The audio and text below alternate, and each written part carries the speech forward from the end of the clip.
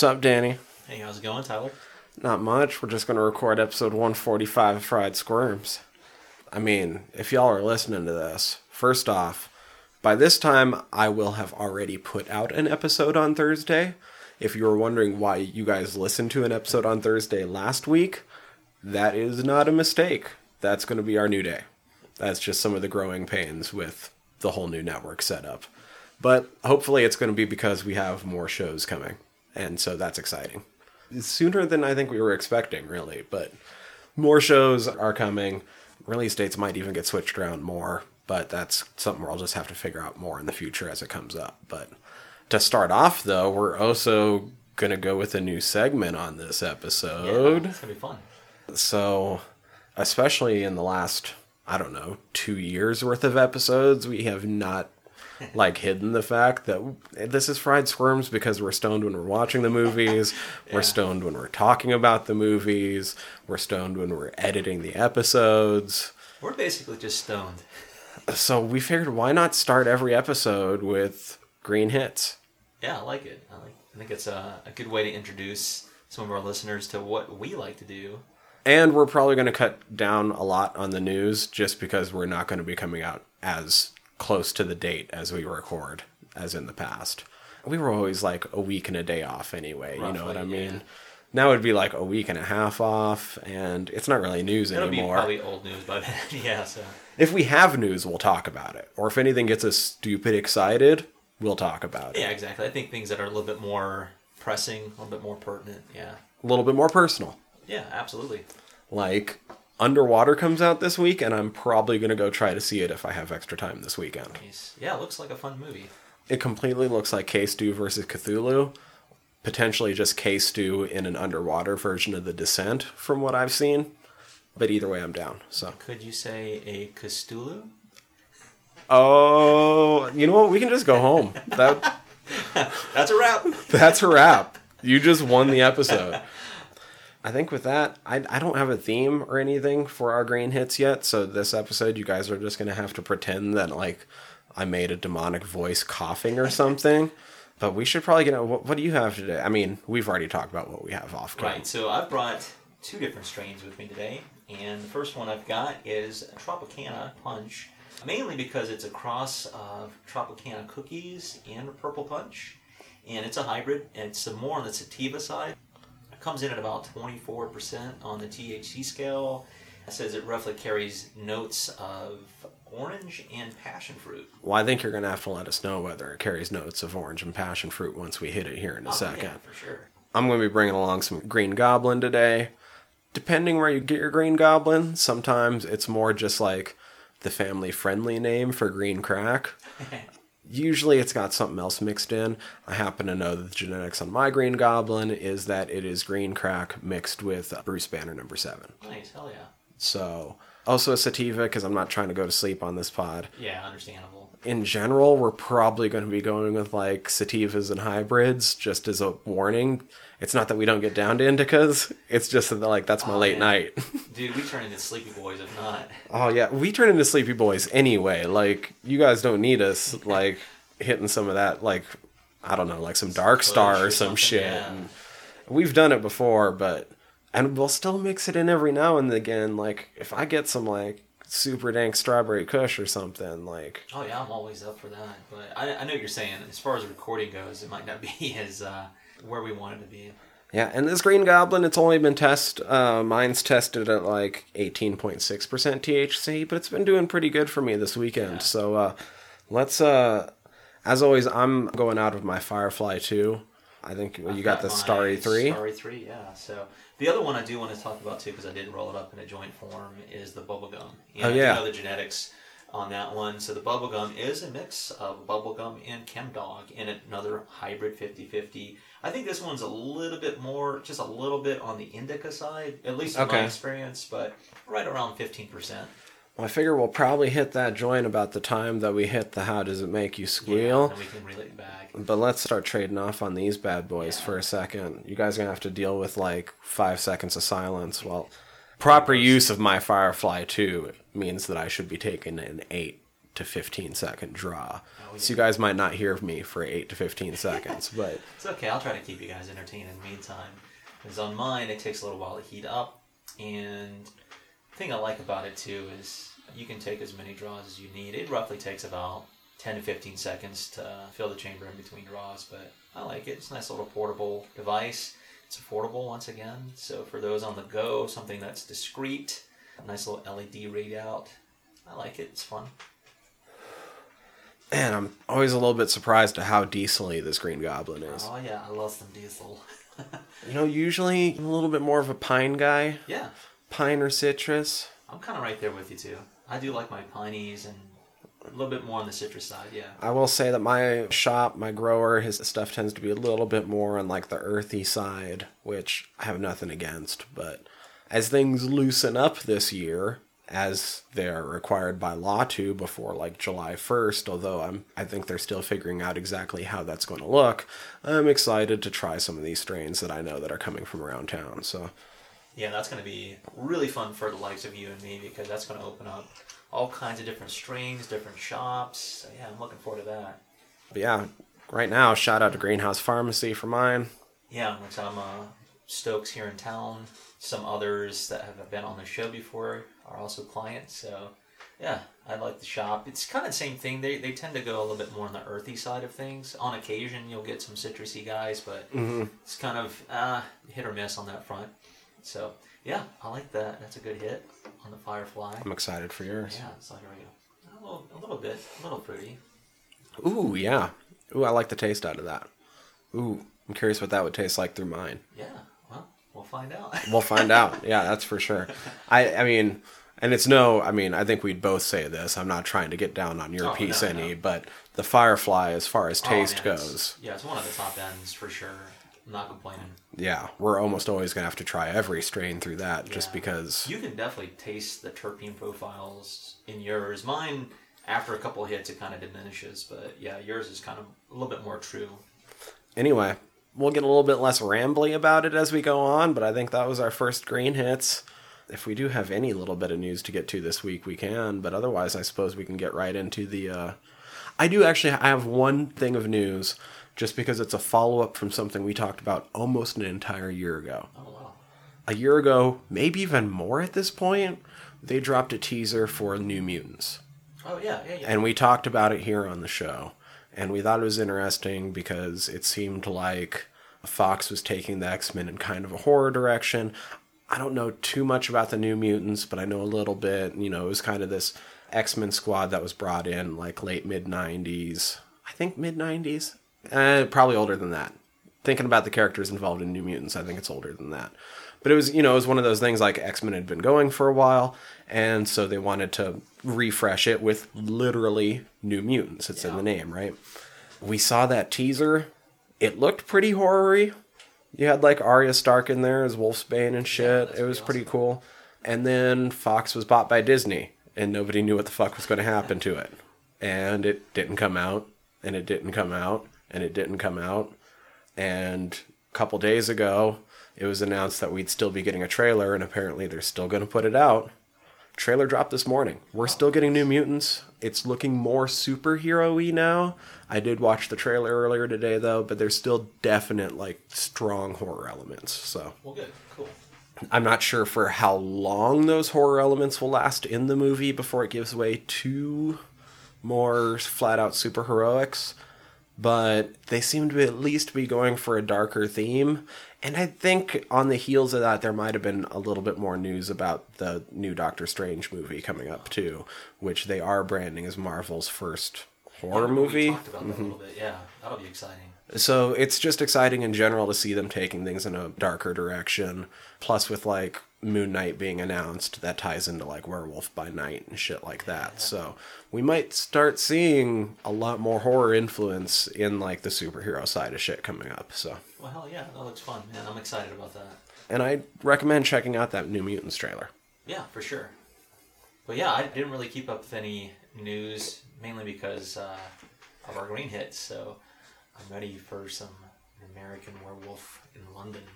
Yeah, let's get into the guts and bolts of this bitch. Guts and bolts. All right, Danny. Guts and bolts. American Werewolf in London. I mean, this goes a little bit more in the how did it make you squeal, but I think it deserves to be said straight off for this episode.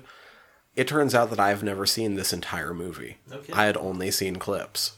So this is even extra exciting. Nice. Having finally got to watch it all. But I guess spoiler-free synopsis to start.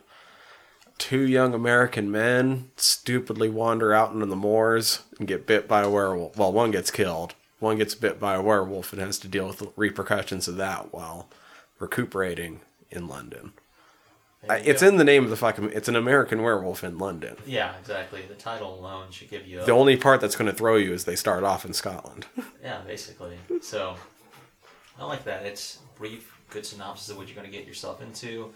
And of course, from week to week, we like to talk about our cast and crew. Now, because we have such an extended cast and crew, I'll try to keep it nice and simple and to the point with these guys. But this week, we are finally getting to talk about writer, director, stuntman, editor, producer, John Landis. Well, it's not even the Scottish moors. It's the North York moors. Yeah, I mean, technically it was filmed in Wales, but yeah, it was supposed to be like northern part of England. Yeah. Yeah, so some of this stuff I'll mention with John Landis if you didn't already know. He's done such things as the National Lampoon's Animal House, the Blues Brothers. You might have seen his segment in the Twilight Zone, the movie Time Out. I think about the Thriller video. I mean, yeah.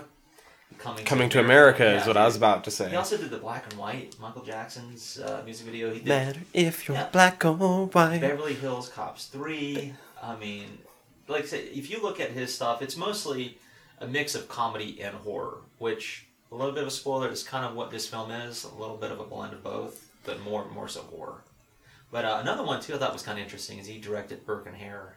Well, the other super interesting thing about Landis is that early in his career in the film industry, he worked in a lot smaller things. He was like a gopher, but he was also like a stunt double and like body double and shit, and like got killed by Toshiro Mifune in a movie, in Red Sun. Nice, dude. Yeah. Yeah, I thought it was kind of interesting that's how he got his start. It was just doing a lot of stunt stuff and eventually worked his way up to gopher, etc. So yeah. All right, so moving along, I'm going to talk about our cinematographer, and that's Robert Painter. Now, a little side note, which is kind of interesting, is he was known for being the DP for a lot of Michael Winner films, which is a British filmmaker, and that's how they met, John Landis and Winner and Robert Painter, because of the film Chateau's Land. Which, coincidentally enough, that's where John Landis was doing some stunt work on.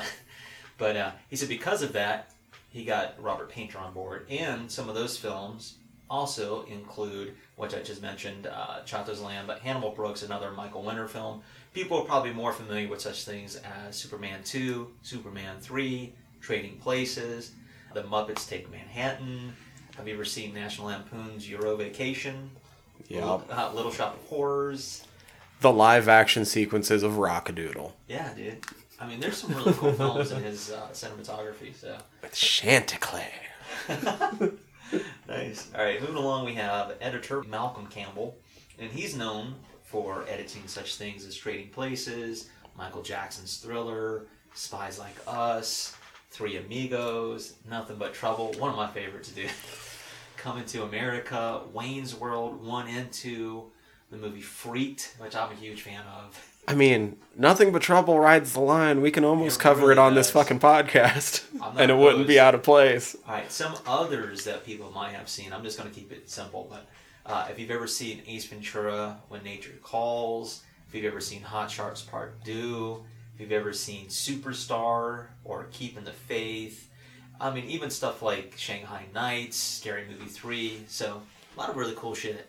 All right, moving along, we have special effects teams, and those teams were effects associates and camera effects. Now, I did have a major player because of his work on this film extensively, and that's Rick Baker. So once we get into the film, I might talk about him a little bit more extensively because he's got a wealth of credits. Just know that this film helped inspire Michael Jackson's Thriller.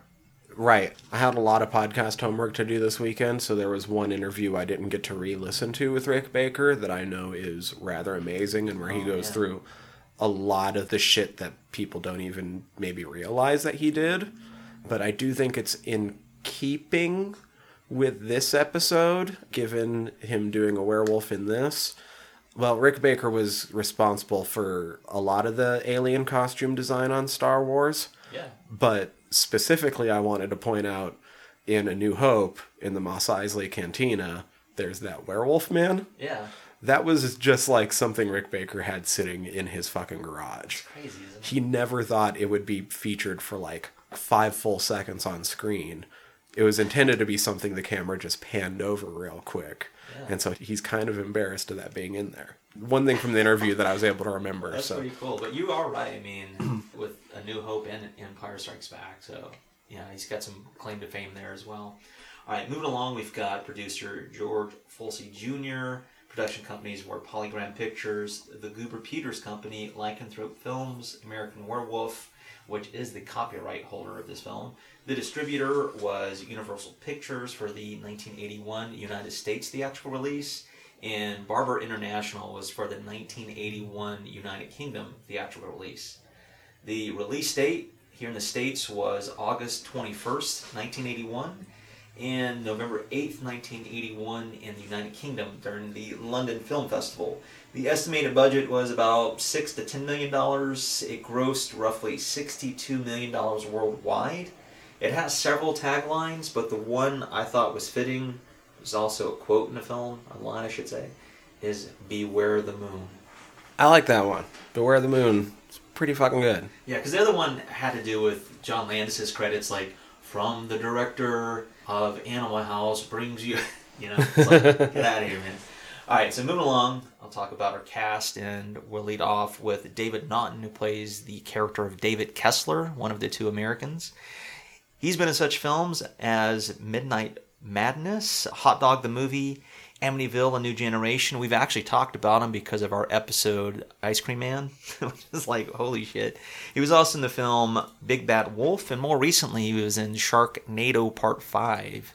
I feel like I'd be remiss in my role as one of the generals on General Nerdery if I didn't point out that he's also the voice of Mr. Fantastic in Marvel's Ultimate Alliance from 2006. Nice, dude. Hell yeah. All right, so moving along, we have Jenny Agutter. She plays the role of Nurse Alex Price. Some people might be familiar with her works in such films as Logan's Run. She was in the film The Eagle Has Landed, the film Equus. She was also in Child's Play Part 2. You might have seen her in Darkman, where she was an uncredited role. She was also in Burke and Hare, and more recently she was a part of The Avengers, Captain America, The Winter Soldier, which is really cool.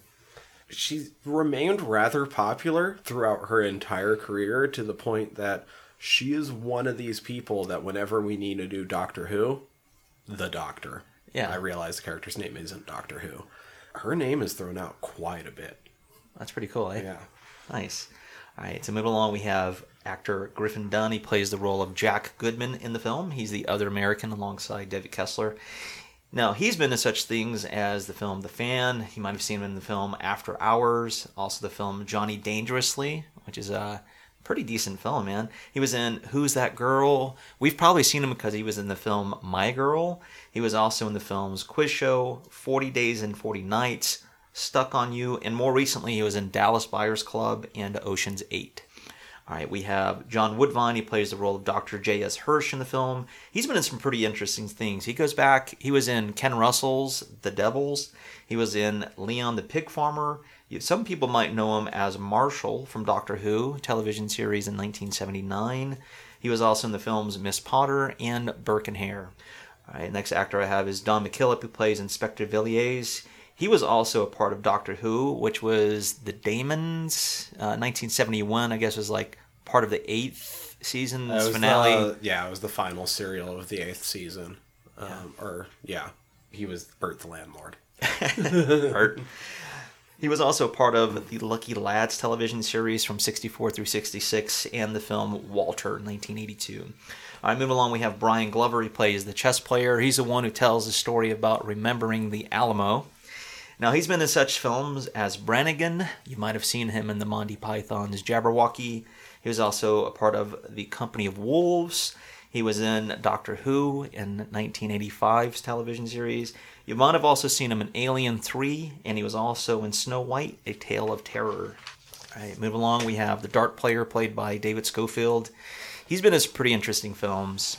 He might be the most accomplished actor on this fucking set. Yeah, arguably. Some films include The Last of the Mohicans, the film Gladiator, From Hell. He's been in Pirates of the Caribbean, Dead Man's Chest and At World's End. More recently, he was in Valkyrie, The Wolfman, and Birkenhair. And he's a pretty well-accomplished stage actor as well, as much as these people are. Well, I was going to say, yeah, I looked at a couple of his theater credits, and it's shit like Joseph Merrick in The Elephant Man for the Royal National Theatre at London. Yeah, like he's the Elephant Man in The Elephant Man. You know, a lot of these people are super accomplished in theater.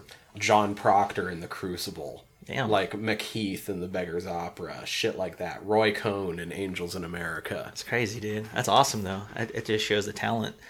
All right, moving along, we have Lila Kay. She plays the role of the barmaid. Now, she's been in such things as David Copperfield. That was a television series in 1966. She was in the 1970s, The Black Panther. She was also in the Invisible Man television series in 1984. And she was in the comedy Nuns on the Run, which is actually a pretty funny film. I've seen that a while back. One actor who was in it briefly, but we do have to mention him. If you're about to say who I think you're about to say, I just about shit myself when I saw that he was in this. I like his spit take on it. But yes, I am talking about Rick Mayall. He plays the second chess player. Now, I think more famously, at least for our generation, we probably know him because of Drop Dead Fred. Now, there's some other people, because of MTV, we're exposed to... By the way, Team Fred, we're Fred heads here. Oh yeah, I fucking love Drop Dead Fred. Yeah, Team Fred. For sure. 100%. No, because of MTV, a lot of people were exposed to the Young Ones television series from 82 through 84. He was also in the sequel to the Rocky Horror Picture Show and Shock Treatment. Oh, yep. And he was also in the television series Bottom from 1991 through 95. Now, he's also been in a lot of other things, but more so because of his characters that he created. Yeah. I'm a giant Blackadder fan, and he has an immensely memorable recurring role throughout the Blackadder series as Lord Flashheart. And I think it's Lord Flashheart's descendant. Is that who it is in World War I? It's Rick Mayall, and it's obviously modeled off his Lord Flashheart character. That's awesome, so man. Yeah. One of my favorite lines in the entire series where she's got a tongue like an electric eel and loves the taste of a man's tonsils. Dang. Pretty risque. I like it, though. All right, so the next actor I have, which you might not recognize his face, but I was certainly sure a lot of people recognize the voice. I'm talking about Frank Oz, who plays the role of Mr. Collins in this. Now, if you want to talk about a familiar voice, you can name numerous characters that he voiced in The Muppet Show. I mean, he did Miss Piggy, Fozzie, Animal, and Sam Eagle, Cookie Monster, Bert, and Grover in Sesame Street. More famously, I think Yoda in the Star Wars franchise. Because he's a director as well, Little Shop of Horrors, which I really like that film a lot, Dirty Rotten Scoundrels, What About Bob, Bowfinger, the score of Death at a Funeral. Just a legendary voice actor, director. It's kind of neat to see him in this role as well, so it was really cool seeing that. Next actor I have is Sidney Bromley. He plays the role of Alf, which is one of the three homeless guys in this film. Okay. The reason I bring him up is because he's been in such films as The Fearless Vampire Killers. He was also in Jabberwocky, which is really awesome. He was also in The Never Ending Story, and he also played... Yeah, he's Engiwook. Yeah, and he was also in Dragon Slayer, like back in the 81, I think it was. All right, next actor I have is Michael Carter. He plays the role of Gerald Bringsley. He's been in such things as Star Wars Episode 6, Return of the Jedi. He was in the film The Keep, and more recently in the film The Illusionist. Gerald Bringsley. He was the tube guy, the underground tube guy. Holy shit. That's Bib Fortuna in Star Wars? Yeah, that's him. That's pretty crazy, That's isn't fucking nutters. Okay. Yeah. All right, so the next actor I have is Albert Moses. He plays the hospital porter gentleman in this film. He's been in such things as The Man Who Would Be King. You might have seen him in The Spy Who Killed Me. He was in Pink Floyd's The Wall movie. He was also in Octopussy. He was also part of the television series Mind Your Language from 1976 through 1986. And The Benny Hill Show in 1989. And the last person I actually have credited, I mean, there's a lot more people in this film, but I think big actors, is Alan Ford, who makes an appearance as the taxi driver in this film. And Alan Ford, I know we mentioned before, because of Cockneys versus Zombies, Lock, Stock, and Two Smoking Barrels. He was in Snatch. Just like I said, a lot of British films. I think he's probably famously known because of his Cockney accent and just a really interesting mafia kind of like guy, I suppose. But yeah, it was cool. I had to look it up just to make sure it was him. Sure enough. And to pertain more to this podcast, Exorcist the Beginning. Yeah, good point. Yeah, so that pretty much rounds out our cast and crew. You did give us a brief synopsis. We should give you some warnings in this film. Language, Nudity, gore. There is some surprisingly some good gore. I was very surprised at how good the gore actually is in this movie. Yeah. We'll get into it more. I had seen parts of this movie before, including some of the violence, but it's still something else to see it all in front of you once again. And especially when you're trying to evaluate it, to be like, should I warn people about this? Yeah. I should, because there's some good gore in this movie. There really is. Now, I do have to side note, too, because of the nudity, you're also going to get, like, sexually... I won't say... They're not explicit, but you'll get some sexual situations in this film, too. Mm-hmm. Some people might not be comfortable, but... They're not, like, super extensive either. Slightly dirty jokes, but not as dirty as they could be. True. Very true. So you're going to have a little raunch, but that's to be expected from John Landis. I was about to say, if you've seen a John Landis movie, you kind of know the humor you're coming in for. Yeah, exactly. I would hope so at this point. In fact, if anything, this is probably this is a really funny movie. It's less funny than most of his other movies. I totally agree. Totally agree. Fuck, let's just get into talking about it. Yeah. How does that make you squeal? Alright, so American Werewolf in London, as I already said, turns out I'd never seen all this movie. There was one specific scene that let me know that I had never seen all this movie before, but we'll get to that. What's your history with this movie? Alright, so I can't tell you exactly when I first seen this film, but I became more familiar with it, I want to say like in the 2000s roughly, more so less the later 2000s, not so much mid to early when I was collecting. And then more recently, because of a Facebook group, I'm going to give them a shout out, the Slaughtered Lamb. Oh yeah, I meant to actually shout them out at the very top of this episode. Like, I don't know, disclaimer? It's a weird disclaimer to make, but considering this movie, like, we are both members of a Facebook group called The Fucking Slaughtered Lamb. Yeah, and so it's nice to see, like, they used to have Werewolf Wednesdays and, like, Fuck It Fridays and just, posting, like, random quotes and shit like that from this film. So I became a lot more acquainted with this film because of them. So I do have to give a pretty big shout out to that. But more recently, I've bought 2 different versions of this film. One steelbook, one box set. So damn. Yeah, I really enjoy this film. So I don't want to say anything too definitive yet, especially because I intend for us to also cover the other film I'm about to mention sometime this year. But they both came out the same year. I'd say they're both in the running. What's better, this or The Howling? I think that's a good question. What's the best werewolf movie of all time? This, The Howling, or The Wolfman? Not the 2010 Wolfman. Yeah, exactly. Because it's basically those 3. I think I'm going to reserve to say what I think until we get to at least one more of the films. Okay. Yeah. So, and because I don't want to be too biased right now. We have Dog Soldiers art on the wall. Oh, yeah. But those 3 movies, as far as werewolf movies go, oh yeah, if it weren't for those Dog films, we wouldn't have Dog Soldiers if it wasn't for them. So, of course, it's very subjective. I do have an opinion about it, but I'm going to reserve it until at least one of the 2 you just mentioned, whether it's The Howling or The Wolfman first. We'll. You're going to say Silver Bullet, aren't you? No, not quite. Even though I like that film a lot, I'm not willing to put a claim to fame on that one. No, thank you. There's no discredit to the film, but no, there's better. All right, so I will say I hadn't seen it before. I have seen, I think, most of the movie in clips, and especially a lot of the big moments because they get played ad nauseum on like best of horror movies. Oh yeah, types compilations. You know what I mean? This film is always going to be in that top lists. So, like, I've seen the transformation 100 fucking times. That part wasn't new to me. What was new was filling in some of the other shit. And the movie immediately had my heart by opening on fucking Blue Moon. Yeah, which is really neat. So, whether people know this or not, but the entire soundtrack in this film has the word moon in it, which is really cool. And there was 2 artists who refused, which is kind of funny, but Who refused? Bob Dylan and Cat Stevens.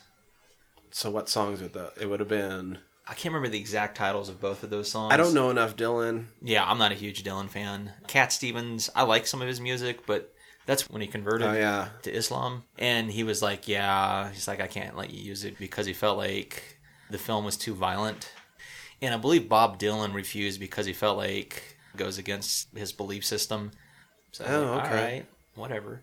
But regardless, still a killer soundtrack. And you're right, leads off with Bobby Vinton's Blue Moon. So there's 3 different versions of this song played in the film. Right. And the opening one, I think, is my favorite. The Bobby Vinton. Yeah, I like that one a lot, too. It kind of has almost a classic feel to it, you know? From that, which is interesting, is you get a ride through the countryside, etc., into the scene where the kids are literally at the crossroads. So I think this movie's overall really fucking genius. But there's like 3 or 4 points in the beginning of this movie where like this movie doesn't happen without them being just idiots.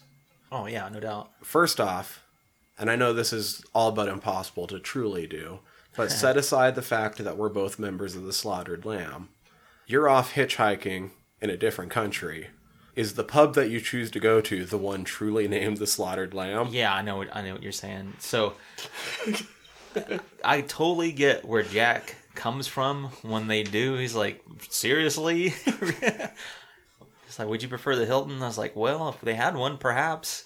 But you're right. I mean, the whole thing is a setup from the get-go. So, Slaughtered Lamb, without knowing what it is. Right. Or Trump Hotel Bar. Oh. Yeah. Slaughtered Lamb. Oh, every day, every night. You know, I will say this, though. I do prefer, like, holes in the walls as opposed to, like, bigger themed bars, pubs, whatever. So, yeah, I'd be more inclined probably to sit in, get an English ale. Ooh, that'd still be sketch, though. Fuck it, right? Yeah. I mean, I'd go into the Slaughtered Lamb, but like, oh, shit. At the same time, I'd be like, I hope I'm not going to end up getting killed tonight. Right, I was like, always keep your back to the wall if you're going to be in that place. Yeah, understandable. But I do want to mention, though, like, before we even get to that, is they're riding in the back of a truck with lambs, sheep. Mm-hmm. You're like, oh, come on. It's a punch on the nose already. But you're right. Once they are in, I like it because it shows that they're outsiders coming in as well, which I don't want to give away too early, but there is a huge allegory in this film because of Landis's background and because of the characters in this film. So I'll reserve that the more we get into this film. So anyway, there's a huge allegory. Like I said, they're outsiders coming into a place that they really don't belong. People don't really want them in there. Mm-hmm. But, the lady offers them service, meaning tea. or if you want, they've got ale, they've got nothing to eat. But the whole point is they're observing, making mentions of the star on the wall and the fact that, it's the Slaughtered Lamb, et cetera, et cetera. He's also going on to think about, like, the fact that they could be in Rome. But some of my early notes is I do like to remember the Alamo, even though that's kind of like now it's a little bit non-PC, but it's still funny. It's better when it's not an American telling it. Absolutely. And John Landis even mentioned the guy who does that whole spiel. Mm-hmm. He's like, he liked it because of that guy's accent. It made it more kind of authentic to that area and the storytelling itself. So, yeah, just made it like a little bit more over the top. After they kick the guys out, after having watched Calvert, I did have to sort of laugh to myself a bit, wondering what it would have been like if they would have decided to communicate through a dance. That would have, like a mash of those two. That would have been so fucking hilarious. If they would have been trying to figure out whether it was okay of them to fucking send them out there or not. That's so mostly funny. The barmaid fucking shaming them all. Like, what the fuck are you guys doing? You know what's going to happen out there. Yeah, well, I think we'd be remiss if we don't mention this too, but I think one of the probably, as far as like those, if you've only seen this movie in clips, it has to be that dart player too. Is like, you made me miss. I've never missed that board. Which I just had fucking Colin Farrell as Peg. Bullseye and Daredevil flashbacks. You made me miss. But the whole point is because Jack is pointing out, is like, what is that star on the wall? And even prior to that, which is neat, this film does this a lot. John Landis does this a lot in this film, as reference the 1941 The Wolfman. Because he's like, oh yeah, that's the star. It's a pentangle. It's the sign of the Wolfman. Right, yeah. And he goes into the spiel as like, basically explaining the film. But you're right, once they get kicked out, they do warn them. He's like, stay on the road, keep clear of the moors, beware the moon lads.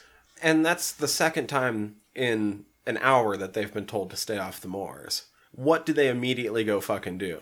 They go fucking off singing Santa Lucia. Onto the moors. They start on the road for about 100 foot. Right, until it starts raining. And then once they do get off onto the moors, it cues back into the pub. And, they're like, you shouldn't have let those boys out. And then they hear the wolf howls. And she's like, we gotta go back out there. He's like, I heard nothing. They hear it again. Nor I. Like, these fucking guys. I couldn't help but notice when they were shooting those guys out on the moors, like, they used, 200 square foot of space with the way that they were shooting them. Yeah. They might have been out in a giant open field. Maybe they were making full use of their location. But with what they were doing, with it being just, illuminated just around them, and then going to That's a good dark, point. 15 feet off, and it framing only so much, and you're not really seeing out into the distance. You're kind of up above them a little bit, so it's all framed in by land and shit. Yeah, exactly. You could have done that on literally the same 20 square foot of land, and just circled the camera around them from different angles. Yeah, exactly. Which and makes sense. And that's no discredit to them. I just thought, I was like, what the? Are they? Okay, cool. This, it's working though. I liked what they did there. It 100% worked. It did remind me a little bit more of the theater, with the way that they were kind of looking, and it's circling us, but you don't get to see anything.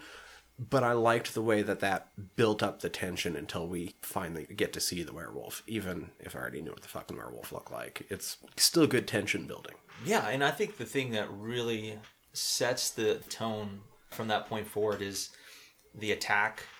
Jack gets killed. Essentially. Jack gets fucked up. Yeah, he gets really fucked up. And the thing I do appreciate about this film, too, is the fact that they kept it realistic. That's probably the real reaction somebody would have if you got attacked. Regardless if it was a werewolf or not, but, Getting the fuck out. Yeah, I mean, he turns around and his buddy is fucked. And then he starts to get a little bit of it. Yeah, and then the militia shows up a little too late. However, with how easily the militia took down the werewolf, it did make me wonder how they hadn't just took care of it before. Yeah, I know what you mean. Which is interesting because that's been going on for a while there. But that's all you know. You don't get anything else. You have to imagine it's because they're it's Bob down the street. I'm leaning toward it's probably one of their own. They're trying to protect them. As long as he's not getting people. Yeah.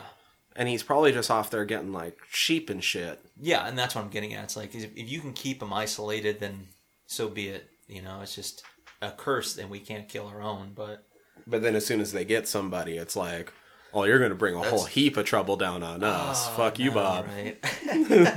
Yeah, exactly. We got too much heat. But that's kind of what I'm getting at, too, is there's some really interesting things when you do a little bit of research just beyond this film, with lycanthropy and more or less the clinical case of lycanthropy where people actually think, they have delusions that they are turning into a werewolf and they exhibit the behavior. You can read a little bit into that in this film. You could look at it as just psychosis and people thinking that's what they are. I don't tend to read into it that way. No. But then there's also the mythology, and if you follow the German route of the pagan wolf and whatnot, it tends to read a little bit more, I think makes sense in that realm because they were more or less looked as protectors, for people in that region. And any outsider that was trying to invade or attack, they would take care of them. And you can kind of look at it like that with this film, The outsiders came in, they got attacked, and that's what they do. Now they're cursed. I didn't want to get into it quite yet, but it sort of ties into what you were saying. But in the back of my mind, especially the second time through watching this movie when I was taking my notes, I was first off, I was realizing how few good werewolf movies there are. Good point, yeah. But then, and this idea is free just because I want to see it get made. So somebody please steal this idea and make this fucking movie. But it'd be really easy to remake this movie as a straight up horror werewolf movie by just really playing into that middle section where instead of him joking around like, I think I'm going crazy. Yeah. And sort of almost like pulling at his fucking collar like Rodney Dangerfield. Yeah. He's fucking half doing that. Like, I think I'm nuts. Yeah, I mean, it's a little schlocky, but yeah. I mean, I fucking dig it, but... But no, I mean, exactly. I know what you're saying. But really play into, like, am I going crazy? Am I turning into something? Am I not turning into something? Yeah, you can even if I'm more. not turning into something, am I still going around and hurting people? Like, Yeah, exactly. Am I having these episodes I can't recollect? That's what I'm getting at. It's like, you could lean into it a little bit more in that direction. It's there, but they don't really play into it in the movie. Right. Exactly. They have the foundation for that stuff, and they toy with it. They It's do that more with a to lot of him stuff. be like, I think I'm going nuts. Yeah. Come help me, Doc. Precisely. All right, so after David gets saved, quote unquote, we learn that he's in London. He's been there for 3 weeks. His parents know, which it's like, man, his parents are kind of shitty. If you think about it. All right. But this is not my quote, but it does stand out, is kind of an innocuous quote or line, is when the two nurses are discussing David. He's like, yeah, it shows that he's American. He's from New York. And she's like, well, I think he's Jewish. I took a look. Yeah. And now, all right, because I'm like, there's that allegory I'm talking about here. This is an interesting thing. It's like, why would they even use that line? Why? It's kind of, if you don't look or read into it, it's kind of a throwaway line, right? Just like whatever, he's Jewish. She knows because she saw, right? But because of the fact that John Landis is Jewish, and there's a lot of like symbolism that goes back to Germany and stuff like that, I think it makes this film a little bit more interesting because of some of the choices he uses in dream sequences and shit like that. So just put a little pin there because I think it's going to play out much larger as this film progresses. Oh, that is very quickly followed up by a line I had to write down, which is the Nurse Gallagher, surely you perform some function here at the hospital. He does throw some shade at her, doesn't he? He stops her. Well, then why don't you go do it? Yeah. See ya. Right? You're right. Kind of right away, it's weird because, he's coming out and he's having somewhat of these dream states. And they bring in Frank Oz. And it's like, it's so over the top, but that's kind of what this film is in a sense. It's like a lot of the humor tends to be either like you were saying, like, ugh. But I like it because it shows that chaos too. It's like he's going through a trauma. This guy's like, these kids and their behavior, and relax. Yeah. Like, there's no need for hysterics. Yeah. It's like, what are you talking about, man? Yeah, so you get that kind of played out. What it really amounts to is the fact that he starts having those dreams and he goes to those dream states. So one of the first ones is just him in the woods, essentially, like a first-person view of him running through the woods. The second one is the fact that he is running now. He's naked and he kills and eats a deer, like rips it apart. And then the third one, this is after he has the meal when she's feeding him, is which that was the dream within the dream. That was adorable fucking chemistry between those two in that scene. I will say, if they weren't dating, they should have been, because there was some good chemistry there. That was some good fucking chemistry in that scene. Yeah. That was palpable on screen, and I was looking at her, I'm like, you fucking sly dog. Yeah, I know, right? She's good. Hello, nurse. All right, so during that third one, which he said, and this is Landis saying, is that he was influenced by Luis Buñuel, who worked with Salvador Dali on a lot of surrealistic things from the 30s. But I think he said it was more of a film in the 70s because the film essentially is like this group of people having dinner and they're all having dreams, and they all share their dreams. They're interconnected. Anyway, he said that's why he chose to use that, the dream within a dream. But this is where it takes more of that turn, which is really cool. Well, this is where I realized I had never seen this entire movie. Yeah. Which he sees himself in bed, in the woods, and the nurse is attending to him, and then he flashes the eyes and the gnarly mouth. Holy fucking thriller. Yeah, exactly. And it's like, oh shit. But he'd mentioned like that was probably the most painful sequence to shoot because those contact lenses were glass. So, that probably would suck. But anyway, it gets a little bit more progressive because the fourth dream that he has, involves his family. Oh, the fourth dream's the one where I realized I had never seen this whole movie because I would have never forgotten that scene. I think upon first glance, seeing that particular bit, you're like, what the fuck? Like, Nazi werewolves coming in and slaughtering his family? There's no way in the world I ever would have forgotten Nazi werewolves. Right. All right. And that's where I was like, oh, I've never seen this entire movie. Well, the fourth dream is the dream within the dream. Oh, okay. But regardless... Well, Nazi werewolves is... Right, the Nazi werewolves. But like I said, upon first glance, if you don't know a little bit of his background, like I said, Landis, you could just look at it as like an opportunity to do something over the top, like Nazi werewolves. This is where I was getting at with the fact that he is Jewish and he chose to use that, Nazi werewolves. This is where it kind of gets into like this tangent a little bit, but I'll briefly mention it. It all has to do with the fact that in Nazi Germany, specifically with the thing that led into it, was there was this journalist who wrote Der Werwolf. Mm-hmm. And because of its popularity, it was essentially a book about this village that was being overtaken during the 30 Years' War in Germany. And they decided to form kind of like a wolf pack, do like guerrilla warfare, and essentially they overtook the invaders, right? It was so well received that there was a racist paramilitary group that named themselves the Werewolf that had key members from the Nazi Party that later adapted a lot of those principles. Long story short, if you look into Adolf Hitler, he referred to himself as the Wolf because his name translates to noble wolf. Yep. Which is fucked up. He called his lair the Wolf's Lair. They referred to themselves as wolf packs, etc., etc. Joseph Goebbels, his propaganda radio station was called Radio Werewolf, I think it was called. Right?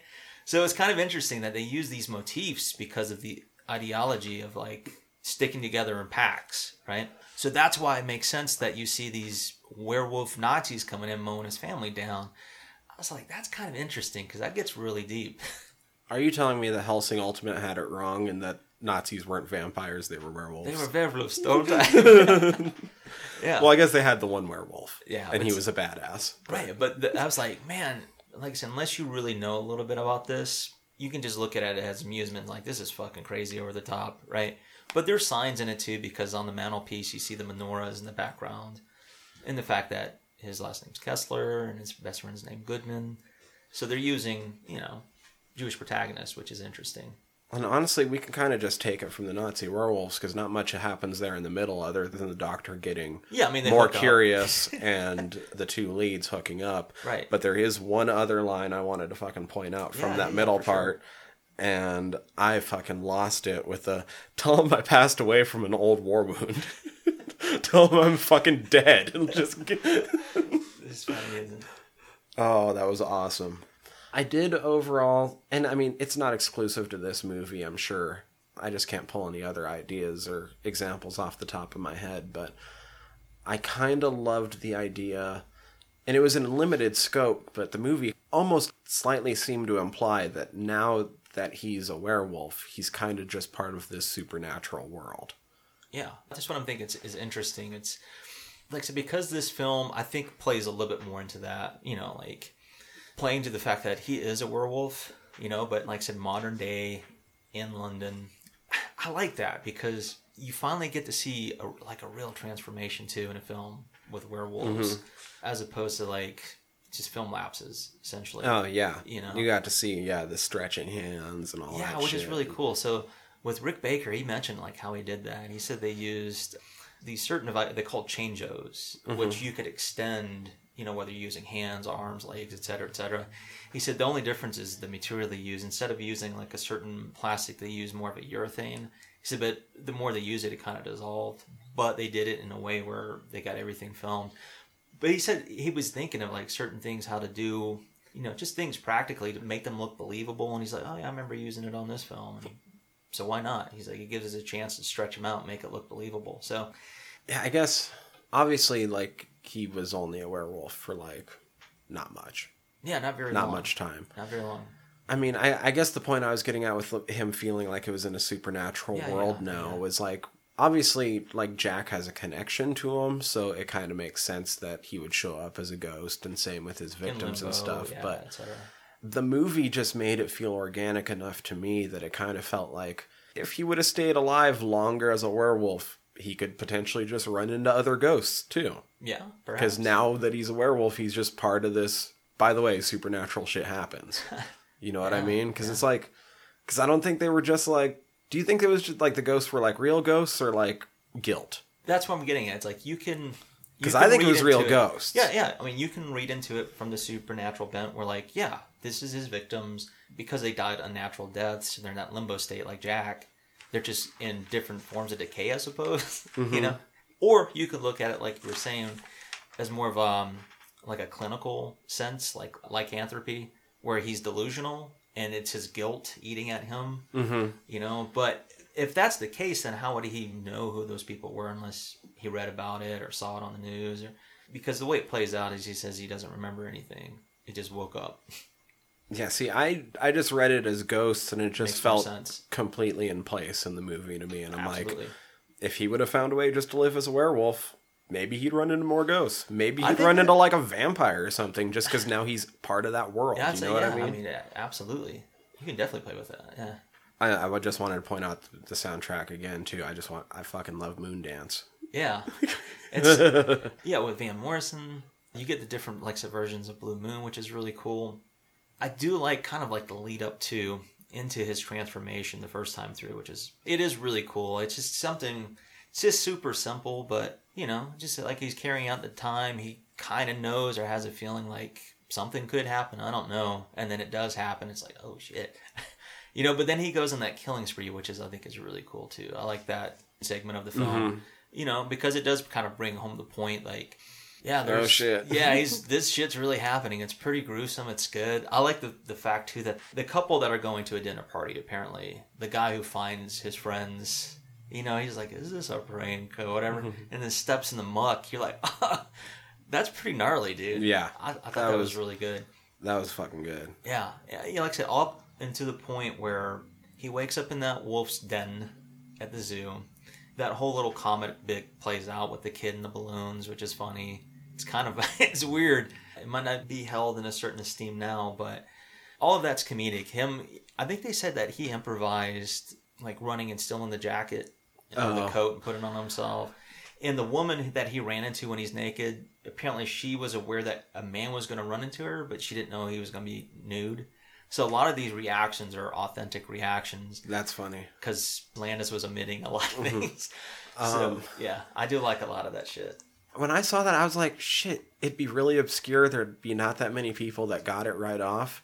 But that'd be a really good Halloween costume for someone. Someone could and a pull really it off. easy one to do. You know what I mean? Yeah, if I you mean- already kind of looked like the chap, like... You could. Backing up just a little bit, when the doctor went up and tried to investigate shit. Oh, yeah, good point. I mean, it's all shit that we already know, is, you know what I mean? That's all he uncovers, and so he knows to be more on the lookout for, like, oh shit, he might actually be changing. I don't wonder this in the sense that, like, I wish they would have put it in the movie, because it doesn't belong in the movie, but I do kind of wonder how the dynamics of that small town changed up after dude started spilling the beans and got caught by the other guy. Oh, yeah. Why'd you spill your beans? No, but I think that's another line, too, that's, if you know this film, that one gets thrown out a lot because he's like, that's enough. Yeah. It's like, yeah, what the fuck are you doing? But you can't fault the guy either, you know? Yeah, he's like, nah, dude, we fucked up. Yeah, you should And now never people let might him die. go. He's in London, no shit.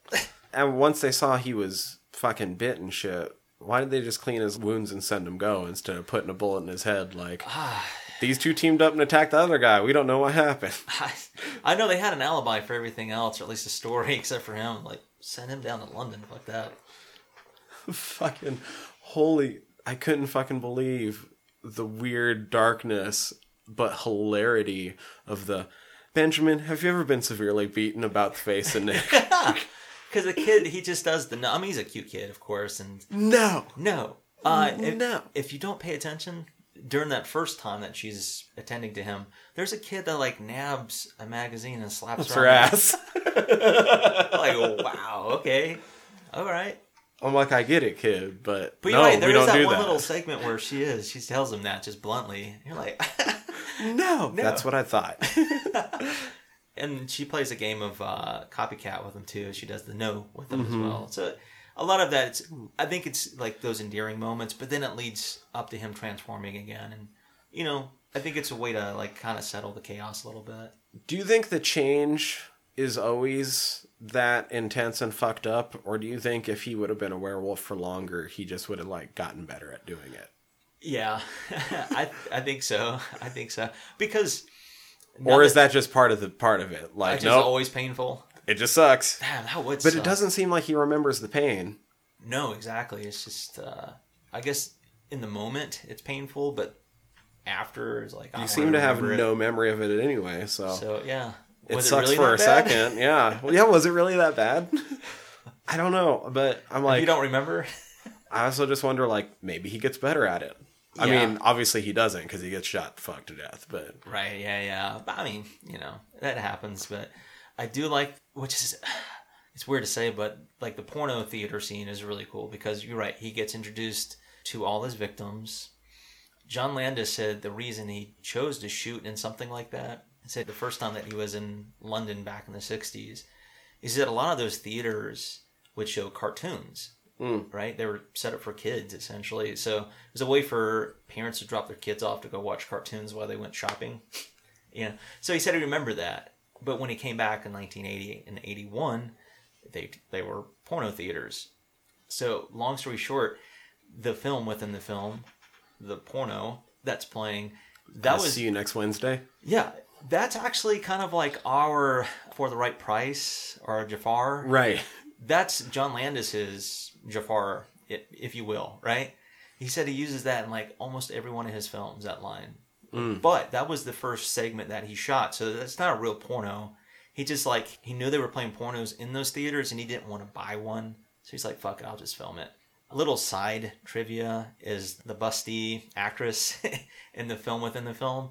Apparently she was a partner of Steve Perry for a long time, and they have a couple kids together, so that's like, oh, that's kind of neat little trivia there. But anyway, that was actually the first sequence in the entire film that was shot too, by the way, for those who care. Okay. It's kind of funny. But you're right, the second transformation, it doesn't seem like it was as intense, which is funny because I guess the guys in the theater were like, fuck it, you just aggressively jerking it back there. Dude's going to town. Yeah, and the other guy was checking. I was like, "You all right, bro?" Without really saying it. He's like, "Get the fuck out of here." Oh, fuck. Dude, the ghosts were all hilarious, too. They were, because, like, just kill yourself. Drown yourself. Good.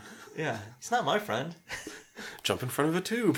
What does that guy says? He was like a victim of his carnivorous lunar activities.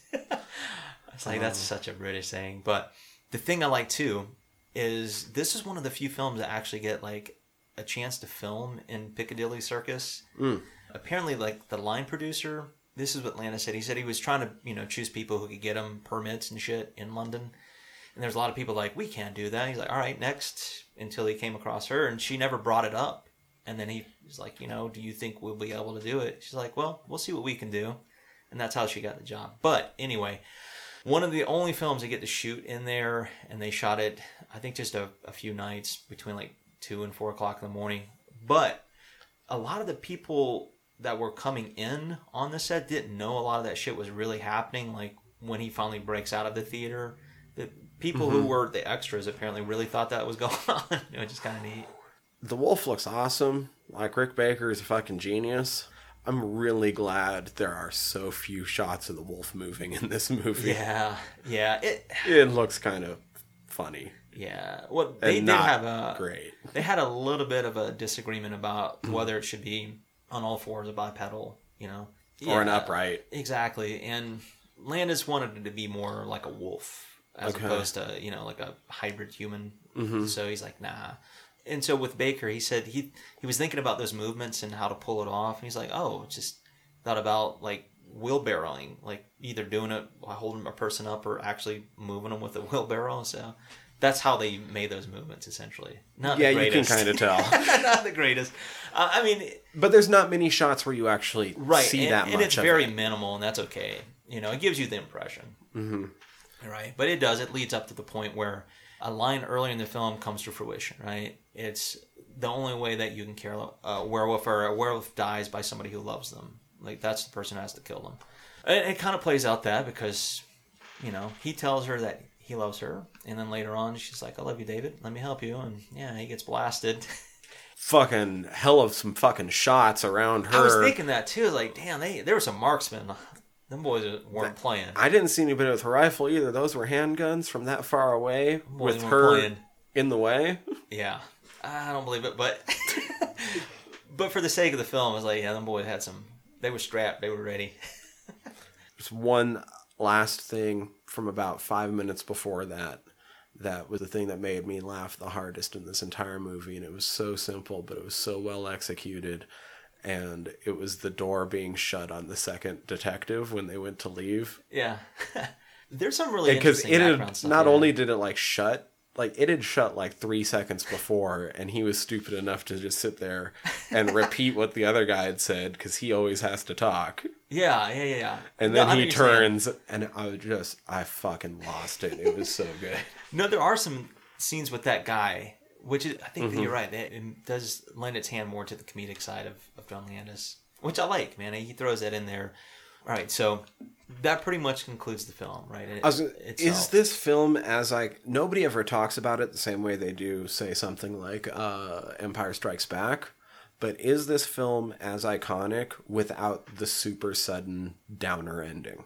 Oof. It depends on who I guess you ask, but this film is iconic, I think, mainly because of the transformation. Right.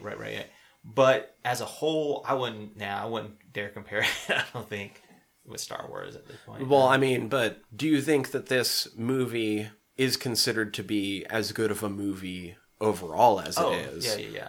If it would have copped out and went for like a happy ending rather than this downer ending. Yeah. This very just sudden grim. Yeah, it really is. It's just like, boom, he's dead, and that's it. And she's distraught, and then credits. Right. I think for the sake of argument, I would say, yeah. I mean, I'm glad that he did choose to go that route. Instead of just like I said, copping out, and we'll make it a love story instead. It's like, no. That's a good question, man. I'm gonna go with yes. I think so. I think so. I think if this film went more like that happy ending, I don't think it would be as iconic as it is now. No way. I don't think so either. That stayed with me, like immediately stayed with me. I was because it's like, holy shit, that's what? It? Yeah, fuck. And it's not even like an epilogue of getting to see like her come to terms with it. You just distraught. I fucking fell for this guy. He turned into a werewolf and just got killed in front of me, and done. Yeah, no, oof. That's tough, man. But I think, like I said, looking at this film from that point of view, like knowing who John Landis is prior to this film, people are probably thinking, all right, it's going to be a blend of comedy and horror. Yes, it is, but it is a horror film through and through, plain and simple. And I think that ending does drive that point home. And I just think doing a little bit more research into this film and knowing how this film came to fruition, and then using some of the symbolism in this film for a larger allegory, and I think this film is really cool because it's still one that gets explored. I mean, we're exploring it, right? You can take it for just a simple werewolf film too. I mean, it's that simple as well. Mm-hmm. But I think because of what we do, I find that there's a lot of layers to this film that goes beyond the film itself, is I guess what I'm trying to surmise it as. So I appreciate in those terms. I'm glad that we finally get to talk about this film too, because it is an iconic film for that simple fact. I think we for sure have to also hit The Howling this year. Yeah. And I know that was what you were alluding to with, Mm-hmm. It's like, I do like The Howling a lot. Do we finish off the trilogy from 81 though? I mean, not a true trilogy, but there was 3 werewolf movies released that year, because you have Wolfen as well. Oh my gosh. I wouldn't be opposed, because if it were like 10 films in 81 that were all werewolf films, like, oh fuck. I'm not opposed to it, just to see. I mean, we're not going to do it next week. No, not Jimmy, but at some point it'd be kind of neat. No, I think for this particular episode too, is like, I'm glad we actually talked about this film first, mainly because no discredit to her, I like Dia Wallace a lot. It's like, she's been in a lot of films we've already talked about, but it would be in a neat way because eventually we are going to explore Joe Dante and his films. So there is a common thread to both of those films, and it happens to be Rick Baker. So we'll be talking about him again on that film, which is neat. 3 werewolf movies in one. What was the fucking marketing like in 1981? I remember living through dueling fucking asteroid movies. Yeah. And how annoying that bullshit was. That's a good point. I was born in 81, so I don't remember. But Right. Yeah, marketing is different. I mean, if it was anything like Silent Night, Deadly Night, different ball game. I don't know. That's interesting. Oh, and I mean, which of these were even getting marketing? Like Landis, I'm sure this got decent marketing because it had Landis. Yeah, I mean, How early in Joe Dante's career is... it's pretty early in his career. Yeah. So Landis had already established himself with like the Blues Brothers and Animal House and shit like that. So they would have been like, yeah, we'll hype up the next Landis movie, but Dante might not have gotten as much money thrown at his. But man, yeah. And Wolfen, who did Wolfen? Got me. We'll find out eventually, but yeah, no, I think it's gonna be fun to explore those films because you're right. There's not very many really good, solid werewolf films out there, but when they do stand out, we've got to talk about them, man. So, for argument's sake, I'm glad we got to cover this one first. Really cool introduction, I guess, for us going into John Landis too. So, one last thing before we end off too. Did you ever watch American Werewolf in Paris? I did, actually. I know a lot of people don't like that film. I think it's kind of fun. I kind of like it. I like Julie Depley. I like Tom Everett Scott. Yeah, he's good. I think he plays the part well, and it's got a killer soundtrack. Yeah. And I always remember that trailer. Yeah. With her taking the shirt off and then werewolf. Yeah, and I'm like...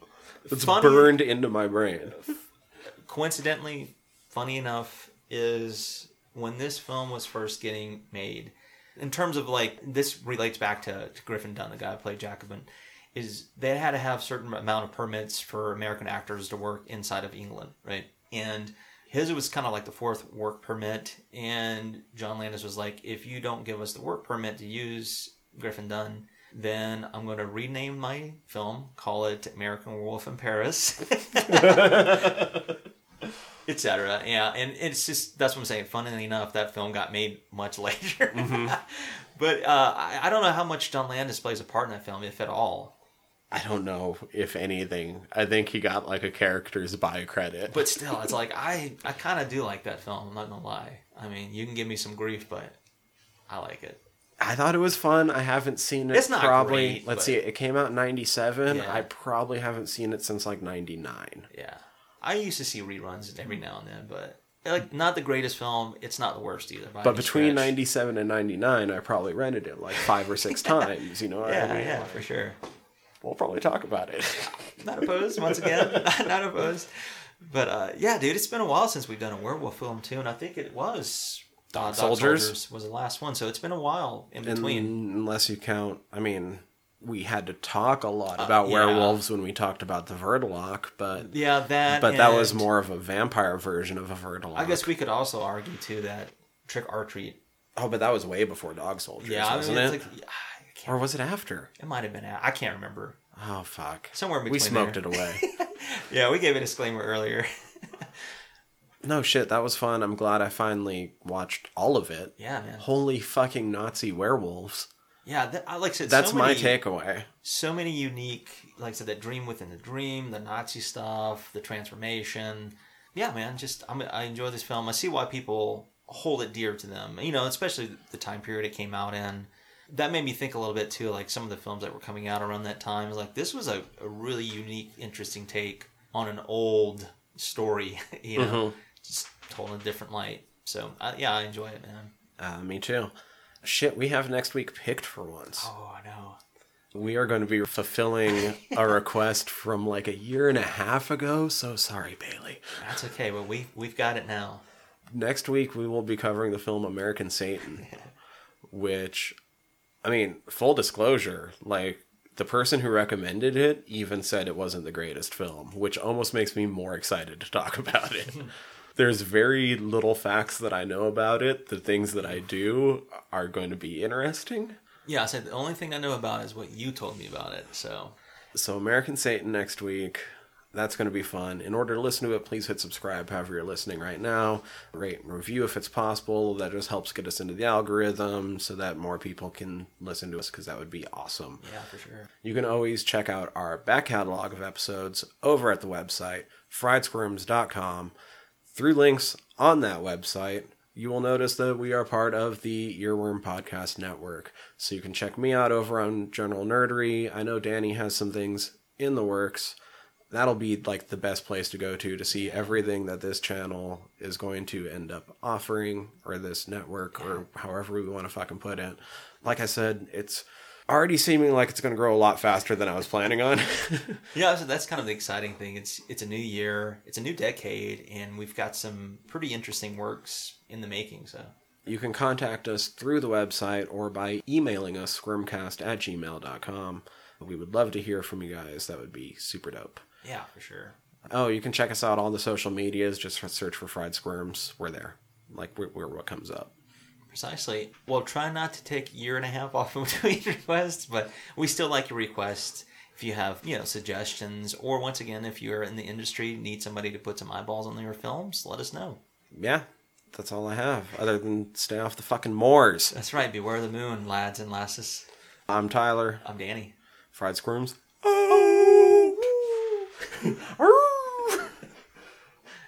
Cookie crisp.